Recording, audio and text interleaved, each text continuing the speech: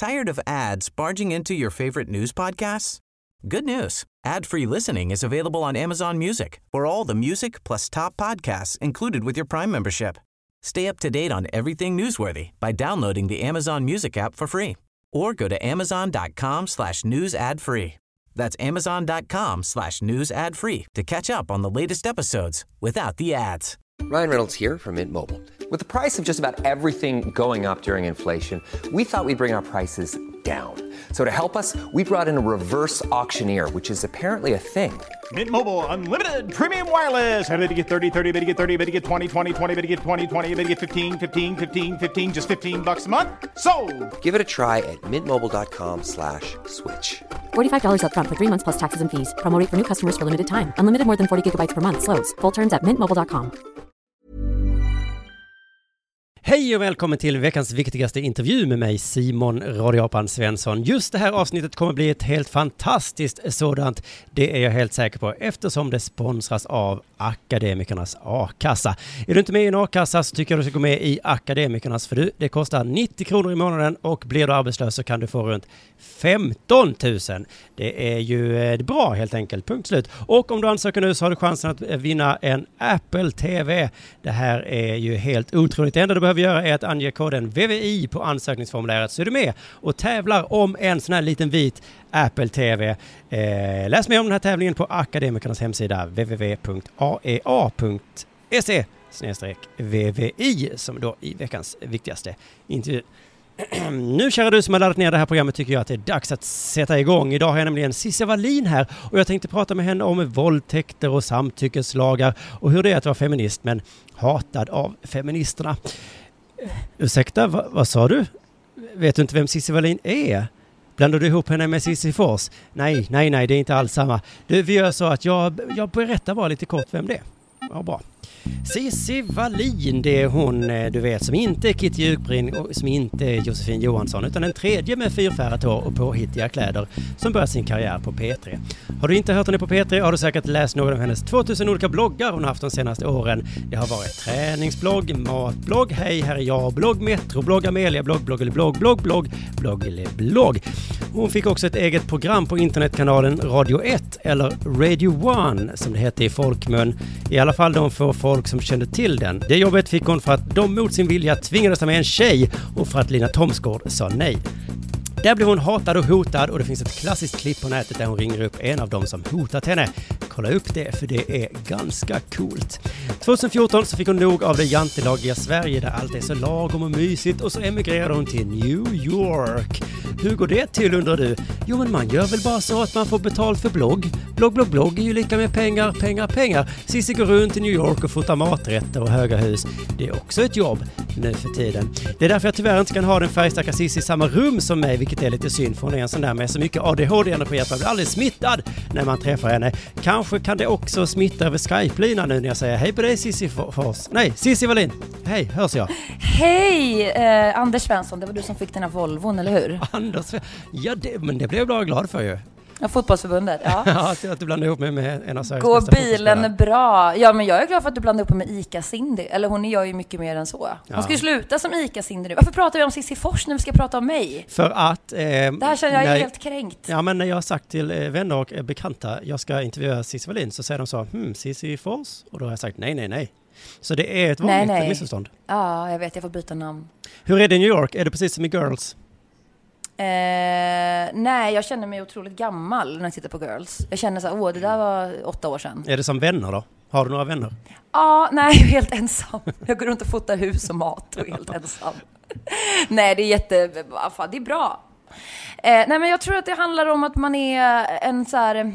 Sverige är ett fantastiskt land, men det är också ett jävligt jobbigt land om man inte känner att man passar in i den svenska, mentala modellen. Vilken modell är det? Men du ska vara så här företagsam, men du ska vara företagsam med det tysta. Du ska vara så här, vi har den här Ingvar Kamprad-eran att han kör fortfarande en Volvo 240 fast han har 78 miljarder. Och då undrar jag så här, varför i helvete då? Och då tycker folk är så där, vad det är gentilt av honom. Eller så här, Daniel Ek som grundade Spotify, han har fortfarande en hyresrätt i Skarpnäck, har jag hört. Man bara, varför då? Nej, men du vet så här, jag tycker bara det är så... Nu inser jag att jag låter som Filippa Reinfeldt, och det är jag ju inte. Men, nej, men du någonstans låter är man lite en som John Guidetti. Ja, exakt. Är man en ganska excentrisk människa, så framförallt om man är kvinna också, tror jag, så är det extra svårt att passa in i Sverige.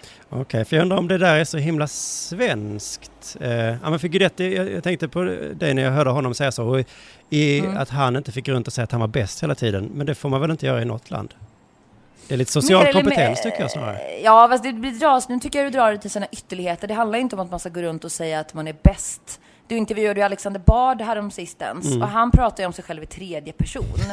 Men han gör ju det. Där är inte riktigt jag än. Så. Nej. Så han, om han är på ena kanten, så har vi liksom den här självspäkande, mentalt då, nu hittar jag inte något exempel, men du vet den där människan som är liksom står och sparkar, Andres Locco. Nu blir det bara män här. Men du vet så här, otroligt blygsam och gentil människa, men som egentligen har jättemycket hybris, men som absolut inte vill visa det. Nej. Så där har vi liksom ytterligheterna, och någonstans i mitten är jag. Ja, just det, för jag har nog eller lite mer åt himla mycket hybris-människa. Eller? Nej, men det var ju du som sa det här med att gå runt och säga att man är bäst. Jag tycker inte, ja, men då jag tycker inte att det handlar om det. I Sverige, och då tänkte jag att... Att det handlar om det, då tänkte du automatiskt att det var det jag syftade på. Ja, men jag vet inte. Men du menar det att... Jag trodde mer att det handlar om att du vill klä dig knäppt eller någonting. Fast det var, Simon, det var liksom 5 år sedan. Du ligger efter här. Det finns någon bild på mig, Josefin Johansson och Nanna Johansson. Jag vet inte, nu ser jag liksom ut som, jag ser ut som så här en akne, fast jag köper nästan inget akne. Men du vet, det är väldigt... Ja, du är normal nu, jag ser ut som att jag är deprimerad nu. Det är bara svart och Dr. Martins och så här mörkrött läppstift och kulturarbetare. Jag ser ut som en kulturarbetare. Men då är det inte jag som är 5 år för sent. Det är du som flyttar till New York 5 år för sent. Ja, jag vet. Men jag hade ju inte råd innan. Vad skulle jag göra? Liksom? Men hur går det till då? Du bloggar i New York, en matblogg. Ja. Förlåt, jag skrattar. Jag tänker bara så här på allt snack på nätet. Så här, hon träffar en rik snubbe och flyttar till New York. Och det är faktiskt lite så. Ja, det har jag missat. Är det lite så? Ja, nej, jag är helt självförsörjande faktiskt. Men nej, alltså jag har ju velat bo utomlands. Nu hör du så här New York i bakgrunden. Gör ni det? Jo, jag tror att vi måste poängtera att det där är inte Malmö, det är New York. Ja, precis. Det är ingen som har dödat någon med ett falafelspett på möllan. Nej, men jag är tvungen att ha öppet fönster här för att det är så jäkla varmt i alla lägenheter. Jag ska bara låta någon människa som har fått hjärtattack åka förbi här. Kolla, det här är New York. Eller lyssna ska jag säga. Det här är New York. Det här är det varje dag. Wow. Dygnet runt. Folk som dör. Det är en underbar känsla. Ja, jag vet. Man känner att man är living on the edge. Vad fan var det vi pratade om? Nej, men egentligen undrar jag så här. För du har någon slags matblogg. Vad jag gör i New York, ja. Och sen så, för jag tänkte att du är lite som en kvällstidning. Först hade du en bantningsblogg och nu en matblogg. Vad blir det sen? Att trötthet kan bero på cancerblogg. Ja, det blir en blogg om att vara utbränd. Ja. Och ha en hund. Nej, jag flyttade faktiskt hit. Jag har ju ett aktiebolag, och det som är roligt, det vet säkert du också, när man är någon slags semi-offentlig person som både du och jag är. Vi är ju inte sådär kända så vi får vara med i såna här program med Patrik Sjöberg på TV3 liksom, och prata ut om vår barndom. Men vi är ändå tillräckligt kända så att vi får så här lite tråkiga uppdrag. Ja, men du vet, konferenser på Malmö biblioteksdagar, 20 000 på faktura. Jag känner att du gjorde ett sånt förra veckan. Nej, men det skulle jag kanske kunna ha gjort, ja. Ja, men det är helt okej. Jag tillhör inte dem som såhär, vad okredit att någon så här släpper en, typ Petter öppnar en restaurang eller den personen släpper en parfym. För att man överlever ju inte annars. Då får man ju liksom skaffa ett så kallat vanligt jobb, och det klarar inte jag av. Jag är ju 15 år liksom mentalt. Så att jag har ju min poäng med det här, jag har ett aktiebolag. Jag gör ganska mycket såna här osynliga jobb. Jag jobbar en del med PR, kommunikation och copy, alltså så här reklam som alla andra journalister gör i smyg. Men även en del med föreläsningar, moderatoruppdrag, jobbar lite med svenska konsulatet här, eller ska börja snarare jobba med dem. Så att jag är inte här, så mycket tjänar man inte på en blogg, och det är jävligt dyrt att leva i New York. Så att jag gör ju massa andra saker också som inte syns nu eller än, som kommer höras och synas inom kort framöver. Ja, men okej, men om vi tar det, hur får man jobbet, bo i New York och skriva mat? Får du vilket jobb du vill om du pekar på det? Nej, det får jag inte. Nej, men jag fick det faktiskt genom det var en ren så bananskals som det brukar vara. Ja. Eller i den här branschen i alla fall. Man låtsas i alla fall som det, sen har man jobbat som fan i typ 2 år. Nej, det här var faktiskt en sån här, en gammal bekant blev någon slags chef på Automat och var liksom, vi behöver en en blogg som sticker ut hakan. Vill du blogga från New York? Och så gjorde jag det. Fan vad fett. Så tredubblade jag mitt arvode. Jag bara, jag kan inte blogga för de här pengarna. Jag vill ha mer. Jag får inte säga för att de är så här hemliga på Bonnier. Men det är okej. Alltså jag får betalt för att äta. Så att det är roligt liksom. Ja, det låter helt otroligt. Men innan den här bantningsbloggen du hade, om vi backar bandet det var ingen bantningsblogg, vill jag bara säga. Eller det var det väl i och för sig. Ja, det kanske det var. Det var impulsivt. Men var det också att du fick betalt för den bloggen? Så jag fick betalt men det är också från Bonnier. Men det var på Amelia. Så först så betalade de mig för att banta ner mig. Och nu betalar de mig för att göda mig. Ja, men det är bra. För Nej, men man kan faktiskt se det så. Om man vill vara lite cynisk. Ja, men okej, så att det är inte du. Utan du är bara i händerna på folk med pengar. Ja, exakt. Vad ska jag göra för att få betalt? Och de bara viftar med en 100-lapp och säger ät. Så får du den här 100-lappen. Let them eat cake, som Marie Antoinette. Men den här träningsbloggen, jag minns att jag reagerade lite på när du la ut bilder på dig själv och såg, ska jag säga ordet normal kanske? Så skrev du så här, jag vill absolut inte se ut så här, det är äckligt. Nej, det skrev jag inte. Äckligt skrev jag inte. Jo, om dig själv skrev du.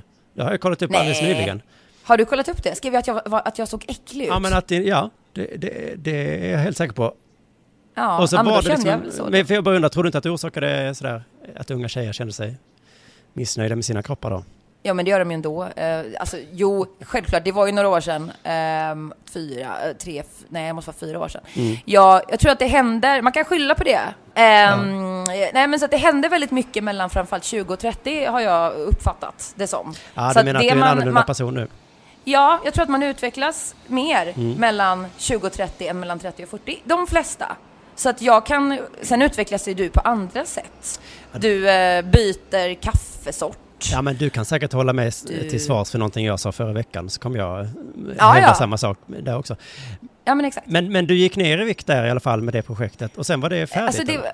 Alltså det gick ju egentligen inte ut på... det var så här, om vi ska avsluta det här kapitlet med den jävla träningsbloggen. För en gång för alla. Chips Wallin hette den för övrigt. Just det, jag startade den verkligen bara som en... Jag skulle bara träna och jag hade inte rört en vikt på ett gym någonsin. Då var jag 25 tror jag. Ja, det var 4 år sedan. Och då så, jag måste ju så här basunera ut allting jag ska göra, för så funkar jag. Så här, nu ska jag gå och kissa, då vill jag gärna skriva det liksom. Nej, men så då var jag tvungen att berätta för världen att jag skulle börja träna, för jag kände mig så otroligt stolt över det. Och då så skrev jag ut det på Twitter då. Och då snappade då snappade Dagens Media upp det och hade så här blandat ihop mig med någon annan. Så de trodde att jag skulle ha någon så här hälsosida på Aftonbladet, vilket absolut inte var sant någonstans. Så då var jag ju tvungen att starta en så här hälsoblogg bara liksom för in your face. Så. Och då ville Amelia ha den. Jaha. Så då tänkte jag så här, då kan jag lika gärna få betalt för att skriva om den här skiten. Så tanken var egentligen bara att jag skulle skildra hur det var att börja träna och hata det. För att alla andra träningsbloggar som fanns då i alla fall var så här, det är så roligt, och här står jag och gör en planka, och det är så kul, vad gott det är med proteinpulver. Och jag var ju så här, jag la liksom upp bilder när jag spydde nästan. Alltså inte att jag hade bulimi, men spydde av att jag hade tränat så hårt. Ja. Så att jag fick jättemycket läsare, och det var ju, men sen så kände jag att jag kommit till en punkt när jag var då hade jag kommit i form, och då var det inte kul att skriva längre. Men du, ska vi hoppa framåt till nu, precis innan du flyttade till New York då, så var du med och ordnade en manifestation på Medborgarplatsen mot våldtäkt för samtyckeslag. Har du sett att Beatrice Ask har börjat ge med sig nu? Jag vet, det är fantastiskt. Är det? Vi ska man tycka lite synd om Beatrice att hon får skulden för alla våldtäkter i landet? Ja, hon borde nattvandra mer, så blir det inte... Nej, men jag tycker hon har, om man ska vara lite seriös, så tycker jag att det är skamligt att vi har haft en jämställdhetsminister i Nyamko Sabuni. Hon är inte, eller de byter ju ministrar. Vad är hon nu? Hon är inte ens regeringen längre. Nyamko är väl inte med längre, nej? Nej, jag borde veta, men jag känner att jag håller inte koll längre. Ja.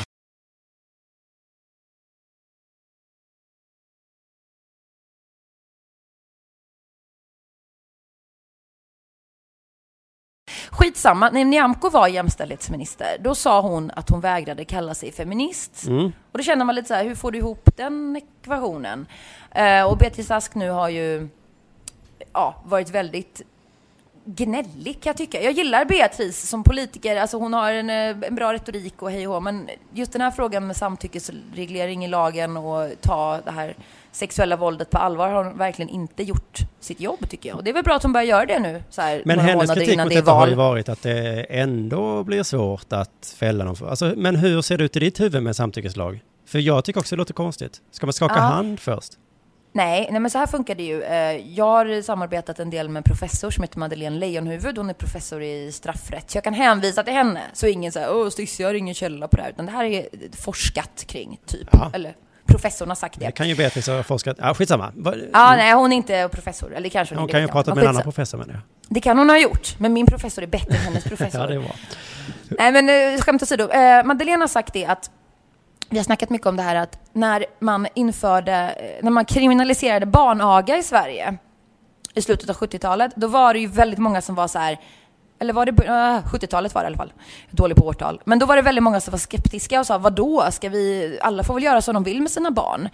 Men nu kan man ju titta i så här retroperspektiv att den lagändringen, egentligen har inte fler blivit fällda för att ha misshandlat sina barn. Man bara ser på olika sätt att det har minskat, våldet mot barn hemma har minskat drastiskt. För att det är ganska många människor som inte vill göra någonting som är kriminellt.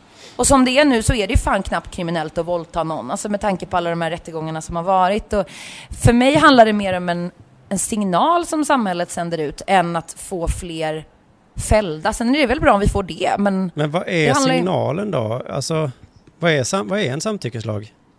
Signalen är ju att, som det är nu, rent krasst, om man ska snacka klarspråk, så är det att om du blir utsatt för ett sexbrott så ligger det i många fall hos dig bevisbördan att bevisa då att du sa nej tillräckligt högt, tillräckligt mycket, tillräckligt på rätt sätt. Ungefär så. Ja. Medan med förenklat med en samtyckeslagstiftning eller en reglering där, så ligger det mer på den som är anklagad och åtalad att bevisa att hen förstod att den andra ville. Förstår du? Man vänder på det. Att du ska inte behöva bevisa att du inte ville. Den personen ska behöva ha gjort sig säker på att du faktiskt ville. Om det är jag då som är anklagad så måste jag bevisa att den andra ville ha sex med mig. För att annars är jag en våldtäktsman.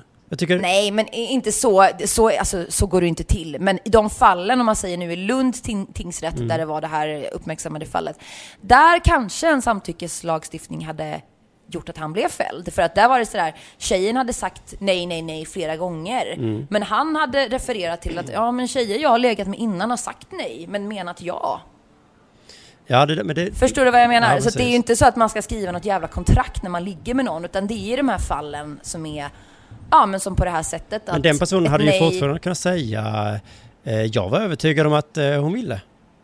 Ja, absolut. Men det finns ju, jag är inte jurist, jag kan liksom inte gå in i detaljer, men jag tycker att det är en viktig signal att du som offer, jag har ju själv blivit våldtagen för, nu är det 8 år sedan, du som offer ska ju inte behöva känna att det är så stor skuldbörda på offren ändå redan, och det är så otroligt få, det är ju bara 20% ungefär som någonsin anmäler. Att vi då liksom ska behöva bevisa att nej men jag sa nej, jag lovar. Förstår du vad jag menar? Att det ska ju räcka att säga nej en gång. Eller hur svårt ska det vara att göra sig säker på att den man ska ligga med vill ligga med en tillbaka? Liksom. Nej, jag förstår. Men det där är så djupt rotat tycker jag i samhället. Alltså, man skuldbelägger alltid offret. Men det gör man ju alla brott, menar jag. Om jag har ställt min cykel vid centralstationen så säger alla, jaha, då får du skylla dig själv att den blir stulen. Ja, fast inte alls i samma utsträckning. Det är till exempel vanligare med att unga män framförallt blir överfallna, rånade, nedslagna, inte våldtagna så ofta, men av andra unga män. Och när man berättar om det, när Kalle liksom 16 berättar om att men jag blev nedslagen på väg hem, då är det ju ganska få som säger du får skylla dig själv. På samma sätt som det är när Lisa går hem med en kille som hon tycker är lite härlig, men sen så vill inte hon ha sex, men han vill ha sex, då är det ju hennes fel, för hon lockade honom. Man säger inte till så här killar som går hem från bussen att du lockade de här våldsverkarna liksom. Nej, men om någon hade faktiskt knuffat någon, alltså om man säger så, om någon följer med den andra hem, då har man ju tagit ett steg i alla fall. Så att om jag skulle knuffa någon, då kan ju någon skulle säga att då får du skylla dig själv, Simon, för du. Fast det är ju sådana fall, alltså de flesta våldtäkter är ju inte sådär överfalls, jag gick hem från bussen och det kom en koppa ut någon ur en buske, utan de flesta fall är ju just när förövare och offer känner varandra på något sätt. Så att visst har vi, det är ju problematiskt det här med bevisbörda och liksom vem är skyldig och vem är oskyldig, men som våldtäktslagstiftningen ser ut idag så funkar det ju inte. Så att vi måste ju ha någonting, och jag tror att en samtyckesreglering kan sända ut, eller kommer att sända ut en signal mer kring vad samhället accepterar, precis som med barnaga. Eller bara så här när vi inte avkriminaliserade, förlåt. När vi, tänker på Afrika här, när homosexualitet inte var sjukdomsklassat längre. Det var slutet på 70-talet. Nu kommer en ambulans här igen, du hör. Ja, det är så himla härligt. Får jag bara gå och stänga mitt fönster? För nu blir det för mycket ljud här. Ja, kan vi ta... Hallå? Ska vi ta om det där? Ja. Ta om den där frågan? Ja, men jag kan försöka få tillbaka oss på spåret. Ja, absolut. Men min poäng är bara att det är ganska ofta man skuldlägger offret. På badhus står det till exempel tillfället gör tjuven. Att lägger jag en plånbok framme, då är det jag som har skapat en bov. Så att det är inte bara i våldtäktssammanhang det är så här. Och då måste jag som offer bevisa. Alltså så är det ju liksom i hela brotts. Gissar jag är ingen jurist. Nej, så kan det ju vara. Alltså det är väl klart att om du springer runt i en kåkstad med en iPhone liksom, så kanske du har provocerat fram ett brott.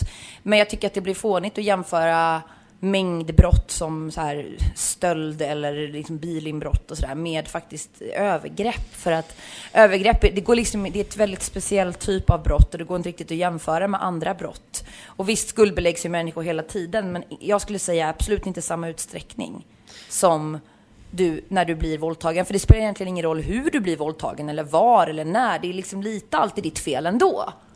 Och du kan ju verkligen bara, när jag blev det när jag var 21, jag var liksom på fel plats för fel tillfälle.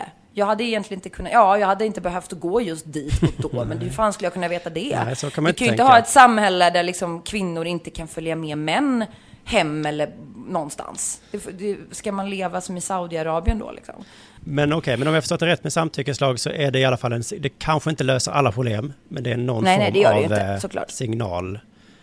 Alltså jag jobbar ju med de här frågorna som jag brinner för och jobbar en del ideellt men också arrangerat liksom, och en del av mitt jobb och jobba med opinionsbildning kring så här, sexualbrott till exempel. Då handlar det inte om så mycket lagtexter. Det handlar om attityder och normer. För jag är intresserad av att jobba med sånt som alla människor i stort sett kan relatera till. Och väldigt liten del av Sveriges befolkning kan relatera till vad som står i en lagbok. Men de kan relatera till, alltså de här nämndemännen och domarna och även advokater är ju färgade av alla samhällsnormer. Att en hora kan inte våldtas, liksom att en vit blond man är mer, vad ska vi säga, mindre trolig då i folks fördomsfulla ögon som offer än en mörkhyad man till exempel. Eller liknande. Och vi färgas hela tiden av det här att framförallt kvinnor blir våldtagna då, eller de som blir våldtagna, så är en majoritet kvinnor, att hennes tidigare sexuella liksom, preferenser ska ifrågasättas. Och det görs ju inte riktigt när man blir av med, eller när man så här blir nedslagen. Ja, men du har blivit nedslagen 3 gånger förr. Jag tror det måste ju vara ditt fel. Liksom, det är så här, om man blir helt oprovocerat liksom. Så att ja, det där är en snårig debatt, absolut. Men jag gillar jag tycker det är spännande och bra att jobba med värderingarna framför vad vi ska ha för paragrafer i lagen. För det är inte riktigt mitt jobb, det är andra människors jobb. Nej, då blir det så här klurigt och man kan göra fel och det är svårt att göra rätt. Ja, om jag hade blivit jurist då hade jag gjort det säkert. Hade jag säkert jobbat som Elisabeth Massi. Känns det jobbigt att när det kommer så här våldtäktsdomar som alla upprörs över, som det här Lundafallet. Känns det jobbigt att tänk om det är tjejen som ljuger? Att det blir en del av en fruktansvärd lögn som är till för att sätta dit en oskyldig. Står där på Medborgarplatsen och skriker. Ja, men oavsett om hon ljög så finns det ju ganska många, en majoritet är övertygad om som inte ljuger. Alltså det är så här. Tänk om Julian Assange är oskyldig. Ja, han är inte dömd. Ingen av de här som... Alltså, det fallet har ju inte ens kommit upp i rätten. Nej. Om det nu ens gör det, så det vet vi ju inte. Där har inte jag tagit ställning. Eller kanske jag har någon gång, det vet jag i och för sig inte. Men oavsett så har jag väldigt, väldigt svårt att tänka mig att du... som själv har gått igenom att blivit förhörd 2 gånger av polisen och lämna liksom detaljerade beskrivningar. De kollar ju då så att du kan lämna samma berättelse flera gånger. Ibland gör de det. Du blir ifrågasatt. Du blir ifrågasatt av omgivningen. Du får liksom betala ett pris. Om man säger som Bjästa-fallet, den här unga tjejen som blev våldtagen av en klasskompis. Hon fick ju flytta därifrån fast han blev dömd. Så att jag har väldigt svårt att tänka mig. Dessutom är det väldigt få som då bevisligen har ljugit om våldtäkt. Där man liksom har falsk tillgivelse, heter det väl. Där man tillgivelse. Nu får jag googla det här för jag kommer inte. Nej, men det är väl också svårt att bevisa. Jag menar, som har falskanmält. Ja, men exakt. Så att du kan man ju spekulera lika mycket i det. Att så här, ja, den där killen som säger att han är oskyldig, eller tjejen då, det är mest killar. Är han verkligen det? Alltså det är ju lika spekulativt åt det hållet i så fall. Ja, det är därför jag menar att jag blir imponerad av folk som tar ställning utav saker de har hört om en rättegång. Där man knappt ens var med. Och hade man ens varit med i rättegången så kanske man ändå inte skulle ha en tydlig bild av vad som hände. Alltså Brottsförebyggande rådet, som man ändå får se som en ganska så här, bra källa. De, och bland annat de, har kommit fram till att det är 100 våldtäkter om dagen i Sverige. Som sker, inte som anmäls. Som sker. Det är ungefär 20 av dem som anmäls. 5% går till någon fällande dom. Och jag är väldigt svårt att tänka mig att en majoritet av de här 100 bara, men ska jag hitta på att jag blev våldtagen idag? Det är väl gött. Utan att anmäla det. Ja. Så att jag menar det... Men när du pratar om värderingar så här, jag tänker mig att ett av problemet är att bli sexbrottsling är så himla stigmatiserande. Och att får man den stämpeln så kvittar alla gråzoner. Alltså när jag har kollat igenom, pratar om det, så har de flesta av oss passerat en gråzon någon gång, men får man sexbrottsling så kvittar det liksom vad man har gjort. Ja, absolut. Eller jag tror det. Det beror lite på, nu är det ju så få anklagade för att vara sexualbrottslingar dels som anmäls men också som blir fällda för det. Så att det går ju runt fler jättemysiga hemmapappor, lattepappor på Söder liksom, som har gått över gränsen med någon, en som går runt där och är stackars oskyldigt dömda. Ja. Så det är ju inte ett problem det du beskriver, att det går runt en massa stackars framförallt män. Nej, men att det är därför man inte vill våldtäktsmän liksom. Nej, men jag menar att det är kanske därför det är svårt att döma någon för sexbrott. Om vi hade haft en större gråzon i lagen så. Du är dömd för att du gick över gränsen lite. Du kanske inte våldtog på det sättet som de flesta av oss tänker våldtäkt, men du betedde dig som en jävla idiot. Ja, men för mig, så här då, för att svara på din fråga från en annan angreppsvinkel. Jag tänker att vi får inte ner den här statistiken, ungefär 100 om dagen uppskattar man, genom att sätta fler människor i fängelse och jaga fler våldtäkter. Alltså, du vet, utan preventiva åtgärder. Vi får inte ner någon form av brottslighet genom att bara så här, vi ska ha hårdare straff, fler poliser. Jag tror ju verkligen på att det handlar om att vi har en jävligt bristande sexualundervisning i skolorna. Vi var ju först i världen, Sverige, med sexualundervisning. Vi är ju inte så duktiga längre, kan jag säga. Man pratar, enligt RFSL och RFSU då, så pratar man, det är väldigt beroende på var man bor, men nästan aldrig om värderingar och sex i skolan. Alltså man börjar när de går i 5:an, 6:an, när de kommer till puberteten. Och då så var det även, jag vet inte hur det var för dig när du gick i skolan, men för oss var det så här, så här trär man på en kondom, på en gurka, och så här blir barn till. Nu tar vi rast, hej då. Prata ingenting om så här, hur vet man att den andra vill? Hur känner man av? Hur läser man signaler? Men det här som man kanske behöver få lära sig. Och så får kidsen lära sig det när de kollar på någon jävla saddo-porrfilm. Och jag har inget emot porr, men är man helt okritisk och 14 bast så kanske man inte ska lära sig om sex och sexuell kommunikation via porr. Nej, men nu kommer vi in på den här prata om det, debatten som var lite, för den tog väl just upp det som du beskriver nu. Hur vet man om någon andra vill? Och lite sådär. Men efter allt det där så kände jag att begreppet våldtäkt lite tappar sin mening. Det känns som att allt kunde vara en våldtäkt då. Nej, så är det ju inte. Alltså, jag tycker man ska skilja på det. Prata om det vi gick ut med. Jag skrev ju där också. Det var ju dels de som hade blivit regelrätt så här, våldtagna. Och de som hade varit med om, jag ställde upp fast jag inte ville, men jag sa inget. Och för mig är ju inte det en våldtäkt. Det tror jag inte så många tycker. För att personer är ju inte tankeläsare. Ja, men någon typ han Henrik Fexeus är det. Och han som kan böja skedar, vet han, Uri Geller. Ja. Men annars så, vanligtvis så kan ju inte folk läsa tankar. Så att då är det ju inte en våldtäkt, utan det är ju mer en jävligt olycklig situation. Och det är ju skitjobbigt för den som har haft sex med någon utan att veta att den personen inte ville, och sen får reda på det i efterhand. Så, oj, ville inte du? Varför sa du inget? Då känner jag mig som värsta våldtäktsmannen liksom, eller våldtäktspersonen. Ja. Så det tycker inte jag är våldtäkt. Det handlar mer om kommunikation och gråzoner. Men den regelrätta våldtäkten, alla de här fallen. Ja, men det är väl just kommunikation och så, och som är problemet. Ja, alltså i början. Men sen så kan det ju gå så långt att folk får liksom sexuella störningar för att de aldrig lär sig. Jag säger inte att alla får det, men det finns väl en klick i samhället som redan har lite skev syn på sex och kvinnor överhuvudtaget då, framförallt, eller på andra män. Det är ju väldigt få kvinnor som våldtar män, annars är det ju män som våldtar män liksom, efter män som våldtar kvinnor. Så att det är ju den här mansrollen, att man ska vara macho, man ska ta vad man vill ha, man ska ta kommando, och jag tror men det är väl också en tjejgrej det här med att de ska säga nej. Det blir så himla överraskad av att det är så vanligt. Att folk verkar tycka det är kul. Du har nog säkert legat med fler tjejer än vad jag har gjort, men men det är ju många väldigt som säger så. Hon sa nej, men jag trodde det var en del av spelet. Det där har jag liksom aldrig Ja, men då är ju lite hönan och ägget så här. Varför tar man för givet att det är en del av spelet? Vem har lärt en att det är så? Nej, jag förutsätter att det finns en massa människor där ute som alltid håller på så. Ja, fast då får ju det vara ett samtycke. Om du och jag inleder en sexuell relation och vi kör lite så här rollspel, då får vi ju komma överens om att om jag säger så här, nej Simon, nej, så betyder det egentligen ja. Men då har ju du och jag gjort en deal. Vi kan ju inte bara så här, om inte vi vet och inte känner varandra och går hem från krogen en kväll, då kan ju inte du bara förutsätta så här, men tjejer brukar ju mena ja när de säger nej, så jag köttar väl på här. Nej, eller jag vet inte. Det kanske finns tjejer då som säger så.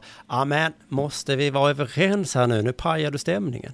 Har du varit med om det någon gång? Nej, det är det jag säger. Absolut aldrig. Nej, jag tror inte att det är så vanligt. Nej.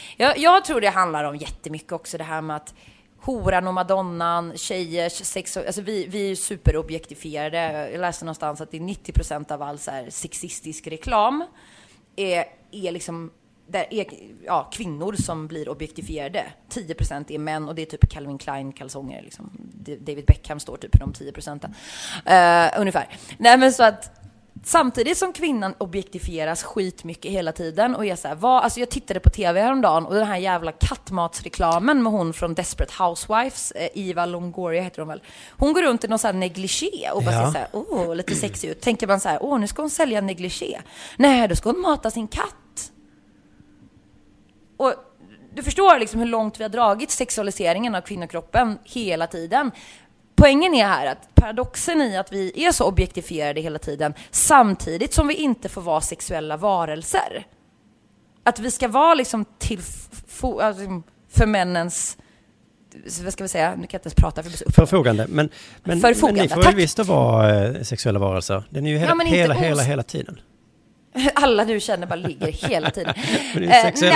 Det får vi väl, men alltså, så här, en tjej kanske typ i New York i Girls liksom, när det är så här jävligt progressivt, eller i Stockholms innerstad, men och jag är från Uddevalla liksom. Jag åker tillbaka dit ganska ofta. Det har inte förändrats. Där är det fortfarande så här, en tjej som ligger med mer än typ en kille på ett år i en hora. Ungefär, ja men alltså du som kille kan du ju betäcka liksom tjej efter tjej efter tjej. Så high five, du är king brorsan. Och sen ligger en tjej med 2 killar liksom på en vecka och hon är en superhora och blir stämplad och kan fan knappt gå till skolan liksom utan att få massa jävla hat. Så att, eller på nätet också. Så det är ju klart att vi inte har den sexualiteten lika fri som männen har, som ni män har. Ni blir inte alls lika värderade utifrån hur mycket ni ligger och med vem och sådär. Nej, alltså jag känner det här kan man ju liksom ha en diskussion, men nu vet jag inte riktigt var vi är i diskussionen. Nej, inte jag heller. Det är du som Jo, men det var att vi skulle förändra värderingar för att kunna förhindra våldtäkter, exakt. Snarare än med juridik kanske. Ja, juridiken ska ju vara ett verktyg, men vi kan ju inte så här, vi måste ju börja titta på mer varför är det liksom 100, säger vi då, pers om dagen som våldtar någon annan i Sverige? Det är ju en väldigt relevant fråga. Hur får vi ner den siffran? Är detta, tycker du, feminismens sak att reda ut? Nej, jag tycker det är hela samhällets sak att reda ut. Men att det är feminismen som går i frontlinjen här och försöker förändra detta? Ja, men de som är i underläge, om man säger, eftersom vi har ett patriarkat och allt det där som alla redan vet, som jag inte behöver tjata om, så blir det ju de som är utsatta i större utsträckning. Det är ju väldigt sällan som så här, de mest privilegierade bara, men nu ska jag nog starta en revolution här. Jag sitter på mitt feta arsle och är jätteprivilegierad, men jag startar en revolution. Det är ju liksom feminister är väl jätteprivilegierade? Ja, absolut. Ja. Du till exempel. Men vi är inte lika, om man säger, en kvinna i Sverige är inte lika privilegierad strukturellt som en man i Sverige. Men vi börjar ju komma ikapp, absolut. Ja, men jag undrar hur det är feminismen. Jag tycker det verkar... Har den gått för långt? Vill du ställa den frågan? Nej, inte om det gått för långt. Jag skulle snarare ställa frågan hur det är att vara feminist i feminist. Jag tycker det verkar så osoft där inne i den gruppen. Ja, det är ganska osoft. Jag har hört en massa skitprat om dig till exempel från feminister. Ni verkar så olojala mot varandra. De hatar mig. Nej, men jag tror det handlar mycket om att det har blivit en livsstil för många, vilket jag helt förstår. Det är som att man hittar hem. Många tjejer som kommer kanske från, det här är bara min högst personliga teori, men som kanske kommer från så här landsbygden som jag gör. Och man är inte den här snygga, populära, häftiga tjejen i skolan. Man är liksom lite töntig och nördig och gillar typ sitta hemma och rita serier eller vad vet jag, alltså spela in konstiga låtar i garderoben. Och när man då upptäcker feminism, när jag läste Fittstim när jag var liksom 13-14, eller när man får den här boken under det rosa täcket av någon brevkompis som bor i en stor stad, det är som att en helt ny värld öppnar sig. Och det är klart att det blir, om jag får generalisera, polariserat. Det blir ju ett vi och dem. Kolla, jag har hittat mig. Det är ungefär som att bli frälst, du blir religiös. Hur jävla liksom självkritiska är Rives ord ibland. Ja, men de verkar ju ändå tycka om varandra. Ja, det vet jag fan om de är. Det är säkert massa grejer som pågår. I och för sig alla grupperingar bråkar kanske till slut. Ja, men det blir ju elitism överallt. Och jag säger inte att hela feminismen är elitistisk. För jag menar, det finns ju feminister som är... Ja, men, som Blondinbella som inte ens vill kalla sig feminist. Men som jag tycker gör jävligt mycket feministiska grejer. Alltså det är ju väldigt roligt för hon är så här, jag hatar feminism. Men så är hon jättefeministisk själv. Ja, men det där är ju intressant. Kan inte hon få definiera sig själv... Det samma med Nyamko Sabuni som du var inne på innan, att när någon säger att man inte är feminist, då blir det så himla stort skrik om det. Det viktiga är väl vad man gör. Blondinbella kanske du då tycker gör feministiska saker. Fine. Ja, absolut, det håller jag med dig. Jag har dragit mer åt det hållet och då tycker folk så här, hon är liberal. Alla så här, för många feminister är ju vänster och det är ju inget fel med det. Jag är mer åt vänster än åt höger liksom. Men man måste inte vara vänster för att vara feminist. Nej, men det är väldigt svårt att dras... Jag vet inte ens vad jag ska rösta på. Jag har typ röstat på olika varje gång. Nu har jag inte fått rösta så många gånger. Men jag är inte så fast förankrad i ett läger. Utan jag gillar att... det kan vara så här. En åsikt jag har är väldigt liberal. Och en åsikt är väldigt vänster. Skitsamma, min poäng är att... Jag tycker att en jämställdhetsminister faktiskt ska kalla sig feminist. I alla fall inte prata ner feministen så mycket. Sen kan man ju diskutera så här, Blondinbella är inte en folkvald politiker så att hon får väl kalla sig vad fan hon vill. Men jag tycker att det blir så här, motverkar sitt syfte att vi ska ha en jämställdhetsminister. När hon typ nej, feminismen har fått så dålig klang. Ja, men ändra på den klangen du som har makten då istället för att bara... Ja, men just som du var inne på att det blivit så elitistiskt och sådär. Min kollega Kringlan Svensson har nyligen gått ut och sagt att han inte är feminist just för att han orkar inte med att alla feminister hatar honom så mycket. Så jag såg en diskussion han hamnade i på Twitter. Jag tyckte lite synd om honom faktiskt. Jag tänkte ge mig in, men jag bara såhär, nej jag orkar inte. Men det där tycker jag är intressant för då, att det är kanske därför man inte kallar sig feminist, för att det är så himla trist. Nu, du verkar palla det, verkar det som. Alltså jag är väl så här... Det är väldigt många som frågar, som du sa, så, jag har hört så många feminister som snackar skit om dig. Ja, men, bland annat dina gamla kollegor på Tankesmedjan. Alltså den klicken tjejer gillar inte mig jättemycket. Så, vad jag har förstått. Jag känner inte dem. Men det finns även många såna där väldigt etablerade feminister i Sverige då, som har mycket fans. Som liksom verkligen inte gillar mig och gillar att driva med mig och raljera kring mig och sådär. Och jag kan känna att men det var jag, det var inte dem. Det var jag som typ själv med 2 andra liksom drog ihop 6 000 pers. Eller vi var väl inte så många, men det var 6 000 som attendade. Vi kanske var 3-4 000 som kom till Medis och liksom eventuellt få till en lagändring. Det är inte dem, det var vi som gjorde det. De kan sitta där liksom och rita små gulliga serier. Nu lät jag jätteförminskande, förlåt. Jag älskar Liv Strömquist. Men de kan sitta där och skriva sina bloggar och hålla på liksom och ha massa jävla positionerande åsikter. Men frågan är, förändrade verkligen saker på riktigt? Och nu kommer jag bli shitstormad, men det har jag redan blivit. Men jag står för det. Vi har liksom fått ett extremt positionerat samhälle. Och jag har varit precis som dem. Jag har också suttit på arslet och typ så här, inte gjort så mycket. Pluggat några poäng. Jag har för sig inte pluggat någonting, men jag har levt som att jag har pluggat så här. Ja, men du vet, genusvetenskap, ströjobbat lite och resten av tiden suttit och liksom haft så här väldigt radikala och raljanta feministiska åsikter på nätet. Men de preach, alltså they just preach for the choir, man får vara lite amerikaniserad här. De pratar ju bara med sina egna. Jag tycker ju liksom att ska vi förändra någonting på Medis, det kom så här 65-åriga gubbar som hade stannat sina taxibilar liksom och gick ut och ställde sig och visade sitt stöd. Då är jag. Då snackar vi liksom. Men du är ju jävligt Ska cool man då, bara som snacka tar för sina... din skitstorm och sen så gör du dina egna grejer som du tycker är Ja, viktiga. men vad fan, jag skiter väl i dem. Alltså, om de, men det menar jag, det kan inte inte alla orka göra. Nej, det förstår jag. Nej. Men det har ju varit liksom, jag är ju en väldigt känslig person samtidigt som jag är en ganska tuff person. Det är ju ofta en konstig kombination man har. Att man är superskör och super så här, aggro på samma gång. Ja, det där känner jag igen, ja. Men det, om det är så att patriarkatet är en förtryckande struktur, då kan ju alla som gynnas av det bara luta sig tillbaka, för att ni feminister kommer ändå bara förgöra varandra. Ja, visst. Jag har ju sagt det förr att feminismens värsta fiende är feminismen själv ibland. Alltså det är så här, det är 50-50 patriarkatet, feminismen själv. Och det, alltså feminismen har gjort skit mycket bra, den gör skit mycket bra. Men om man säger så här, vi har det väl...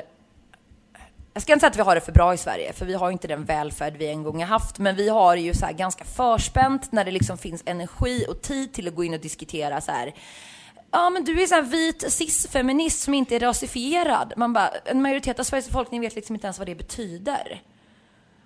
Alltså, det är så här, en kvinna i Rosengård som driver en egen liten butik är liksom kanske mer en feministisk förebild för många än vad en sån här någon som bor på Möllan och liksom har pluggat 300 poäng i litteraturvetenskap och kallar sig feminist och har en blogg gör.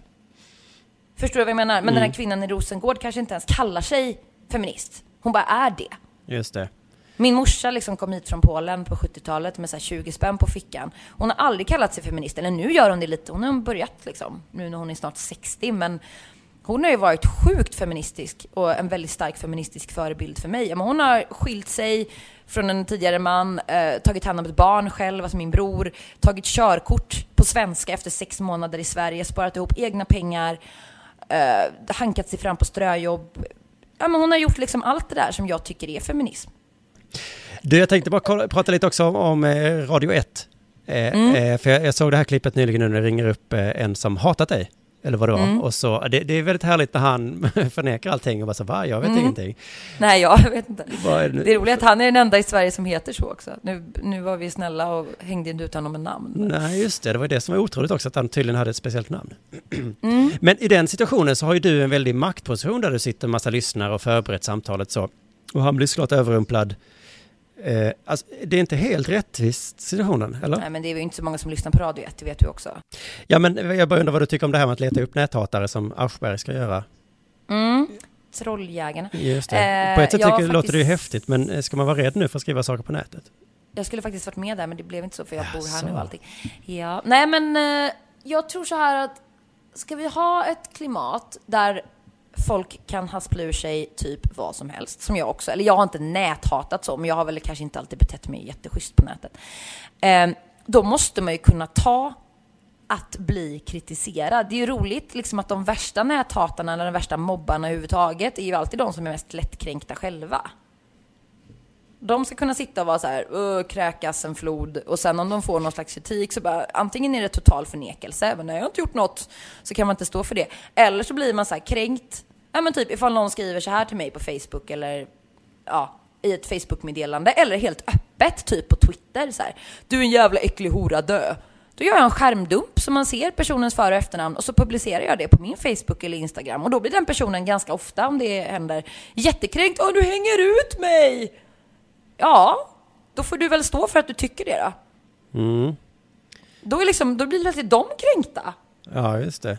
Det är jättespännande. Så jag tycker att ibland kan man göra sånt bara för att belysa hur psyket hos en näthatare egentligen fungerar. Men du sa ju själv att du inte alltid varit så snäll på nätet.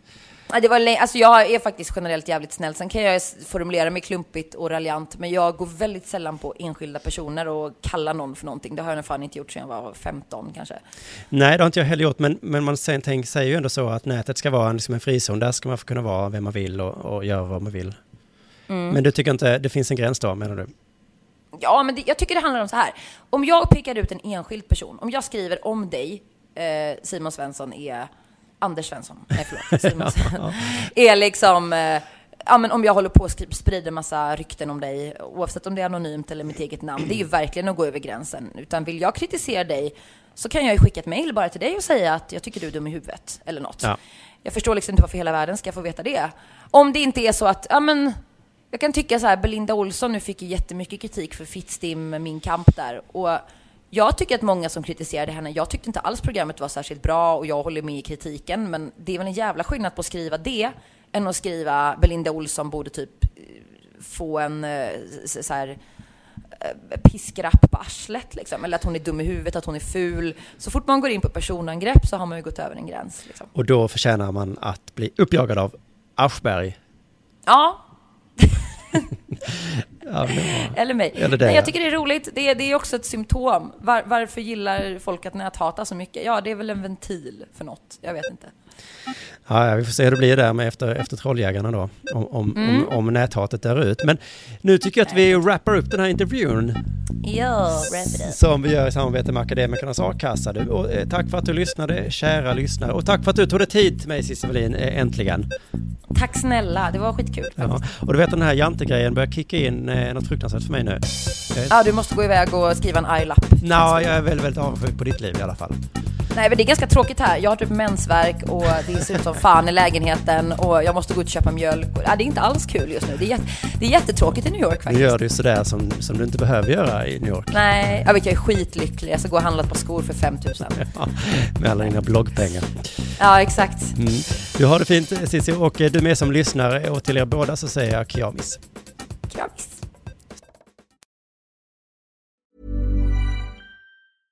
Selling a little or a lot? Shopify helps you do your thing however you cha-ching. Shopify is the global commerce platform that helps you sell at every stage of your business. From the launch your online shop stage to the first real-life store stage, all the way to the did we just hit a million orders stage. Shopify is there to help you grow. Shopify helps you turn browsers into buyers with the internet's best converting checkout. 36% better on average compared to other leading commerce platforms. Because businesses that grow, grow with Shopify. Get a $1 per month trial period at shopify.com/work. Shopify.com/work. Tired of ads barging into your favorite news podcasts? Good news. Ad-free listening is available on Amazon Music for all the music plus top podcasts included with your Prime membership. Stay up to date on everything newsworthy by downloading the Amazon Music app for free or go to amazon.com/news ad free. That's amazon.com/news ad free to catch up on the latest episodes without the ads.